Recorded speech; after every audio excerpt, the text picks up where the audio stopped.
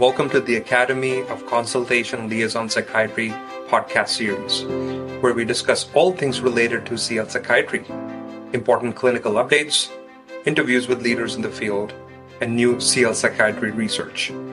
I'm your host, Sahil Munjal, a CL psychiatrist and representing the ACLP Online Education Subcommittee. In this first series of podcasts, we will invite 3 members from the Evidence-Based Guidelines Subcommittee to share their recent annotations on 3 timely papers in the areas of climate change, integrated care, and HIV. The annotations review important papers covering diverse content areas in CL psychiatry and are updated every quarter. You can also find these annotations on the ACLP website. So, let's get started.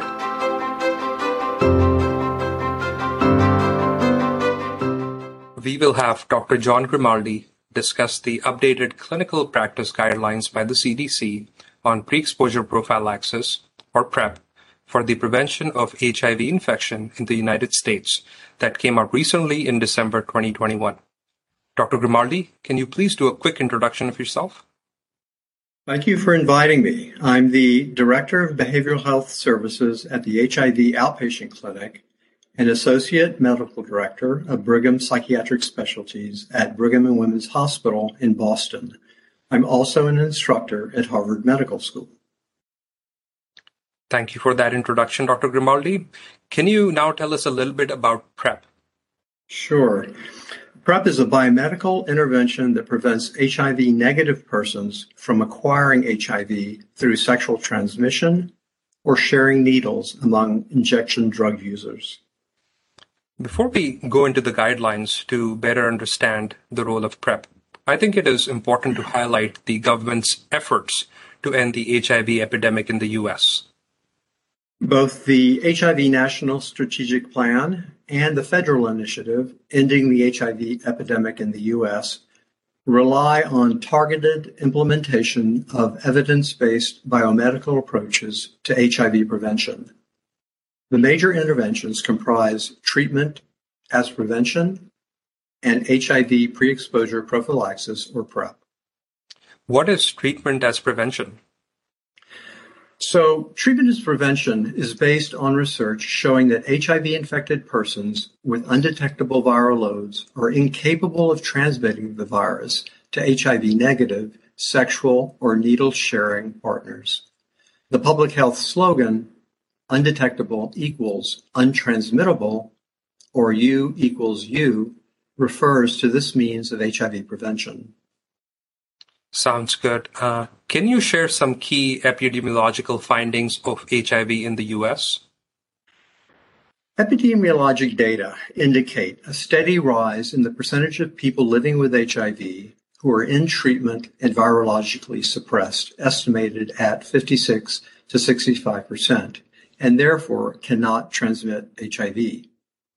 It's anticipated that reduced transmittability will result in a fall in HIV incidence rates. Yet, HIV surveillance data indicate that in 2018, 36,400 people were newly infected with HIV, and that this rate has remained steady since 2014. This unchanging rate of new infections held for both sexes, all racial ethnic groups, transmission categories, all regions in the U.S., and most age groups. The only exception was a decreased rate among persons 13 to 24 years of age. Almost 40,000 a year new infections. That is a very high number, highlighting we still have ways to go for our preventative strategies. How many people in the U.S. have indications for PrEP, and how many of them actually get it prescribed? Yes, approximately 1.2 million persons in the U.S. have indications for PrEP. Despite its proven efficacy in preventing transmission of HIV, only 18% of those eligible at-risk persons have ever been prescribed PrEP. African Americans, Hispanics, women, and persons residing in the southern U.S. have disproportionately low numbers of PrEP users. It is very important to address the unequitable provision of PrEP in racial and ethnic minorities and women, Black persons constituted 42% of new HIV diagnoses in 2018, but only 6% of Black persons with indications for its use were estimated to have received an oral PrEP prescription. Similarly, Hispanic Latino persons constituted 27% of new HIV diagnoses, but only 10% of Hispanic Latino persons with indications for its use had received an oral PrEP prescription. While women are 19% of persons with new HIV diagnosis, they comprise only 7% of those prescribed oral PrEP. So, in response to the biomedical advances and lag in PrEP uptake, especially among women and racial ethnic minorities, the CDC recently updated their guidelines for HIV PrEP. The new guidelines were informed by current evidence base and incorporated newly FDA-approved drugs shown to prevent HIV acquisition. All right, a little bit of information regarding the medications we have for PrEP. Daily PrEP with a fixed-dose combination of either emtricitabine plus tenofovir disoproxil fumarate, also known as Truvada, or the combination of emtricitabine with tenofovir alfenamide, also known as Descovy, have been found to be safe and effective in substantially reducing HIV acquisition in at-risk individuals. In July 2012, the US FDA approved an indication for the use of Truvada in combination with safer sex practices for PrEP. These original guidelines were published in 2019, and since then, later in the year, October 2019, the FDA approved a PrEP indication for daily Descovy for sexually active men and transgender women at risk of HIV acquisition.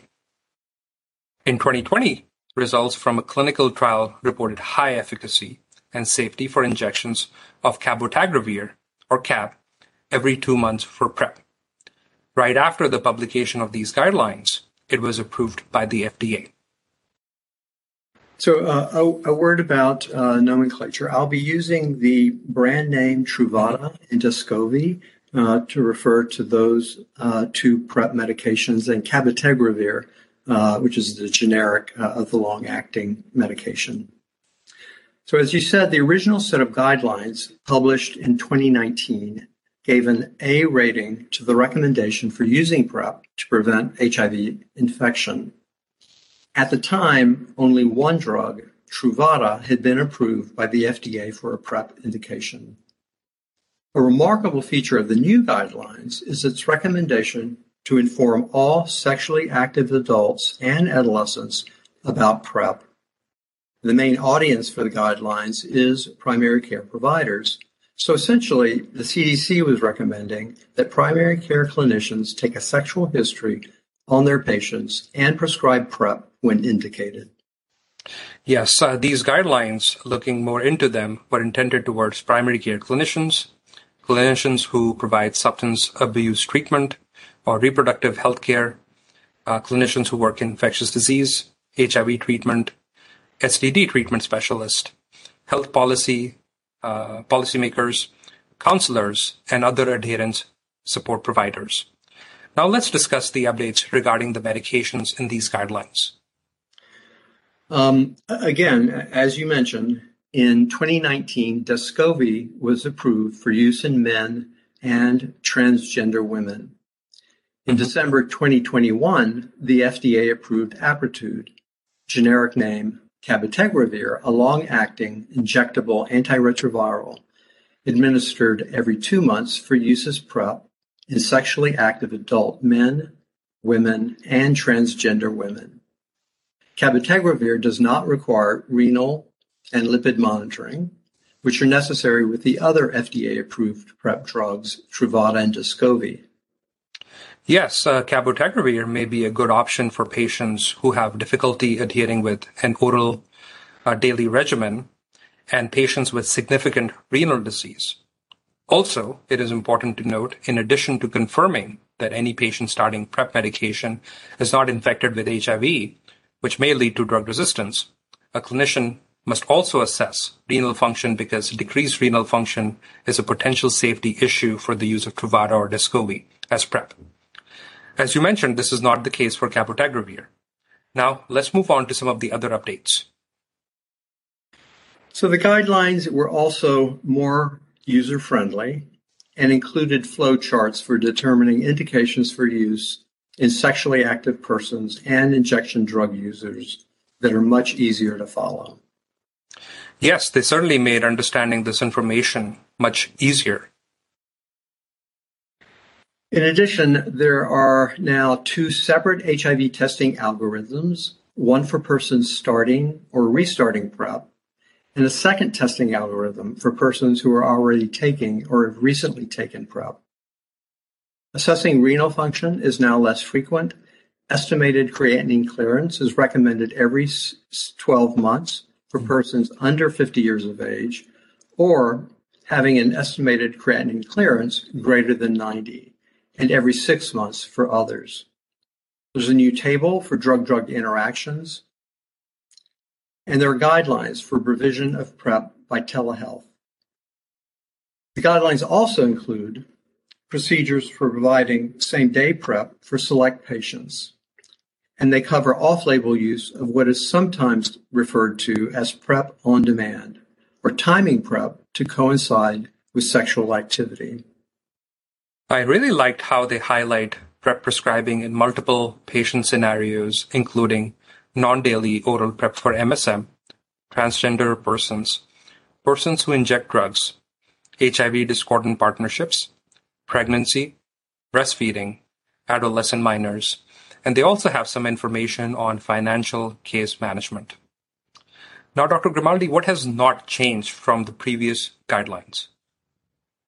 So the recommendations that remain a carryover from the previous guidelines are that HIV testing should be performed before initiating PrEP, followed by testing every 3 months for Truvada and Descovy, and once every 2 months for cabotegravir. These drugs are inadequate treatment if someone becomes infected with HIV and may result in the development of viral resistance. The guidelines again emphasize the need for adherence support services, as well as evidence-based services for the prevention of other sexually transmitted infections and blood-borne viral and bacterial infections through injection drug use.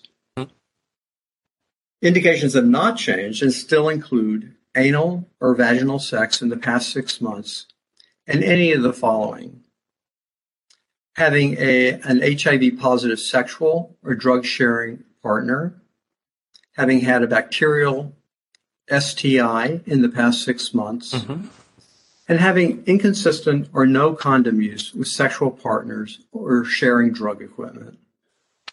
Thanks for sharing that. Now we already have discussed various trends during our discussion so far about these guidelines. Can you please talk about the areas where these guidelines fell short? I think they fell short for us as psychiatrists and mental health clinicians. The guidelines are silent about recommendations for PrEP education and prescribing in mental health settings. Research has demonstrated that having a psychiatric disorder is a risk factor for acquiring HIV. Early studies done on inpatient psychiatric populations found higher than expected rates of HIV among persons with serious mental illness, including those with chronic psychotic disorders. I would have certainly liked to see more about prescribing in the mental health settings. Now, Dr. Grimaldi, how are these guidelines relevant for the CL psychiatrists? Well, it stands to reason that psychiatrists should be familiar with these guidelines and be prepared to either prescribe PrEP or refer for PrEP initiation when indicated. Psychiatrists may feel they don't have the knowledge base to prescribe antiretroviral medications. They may be concerned about non-adherence, development of viral resistance to medications if a patient seroconverts while taking PrEP, and they may feel ill-equipped to perform the kind of medical monitoring that's required. They may also worry about risk compensation, which means that persons using PrEP may be less likely to use other forms of protection, such as condoms, and thus place themselves at greater risk for other STIs and blood-borne viral pathogens, such as hepatitis C and hepatitis B. Interestingly, some studies have shown that patients with chronic mental illness and HIV may be more likely to adhere to antiretroviral medications compared to those without psychiatric disorders. Education of primary care doctors has been shown to increase their knowledge, beliefs, and attitudes about PrEP. So, enhanced education of mental health clinicians about HIV prevention and PrEP may be necessary to ensure that these guidelines reach psychiatric populations and thereby avoid preventable infections. I agree, Dr. Grimaldi. It is important for CL psychiatrists to be familiar with these PrEP guidelines and inform all sexually active patients about PrEP and its role in preventing HIV acquisition. Some of our patients may not be connected to a primary care provider, and psychiatrists should consider prescribing PrEP after ordering HIV and renal function testing, or at least order this workup while referring the patient to the primary care provider. With that, any last words, Dr. Grimaldi? Lastly, I'd like to emphasize that psychiatrists and other mental health clinicians are in the best position to ensure that our at-risk patients with psychiatric disorders aren't overlooked in the fight to end the HIV epidemic in the U.S. Thank you very much. Thank you so much, Dr. Grimaldi, for taking time and coming on our podcast. Really appreciate it. Thank you for tuning into the ACLB podcast. Stay tuned for future episodes.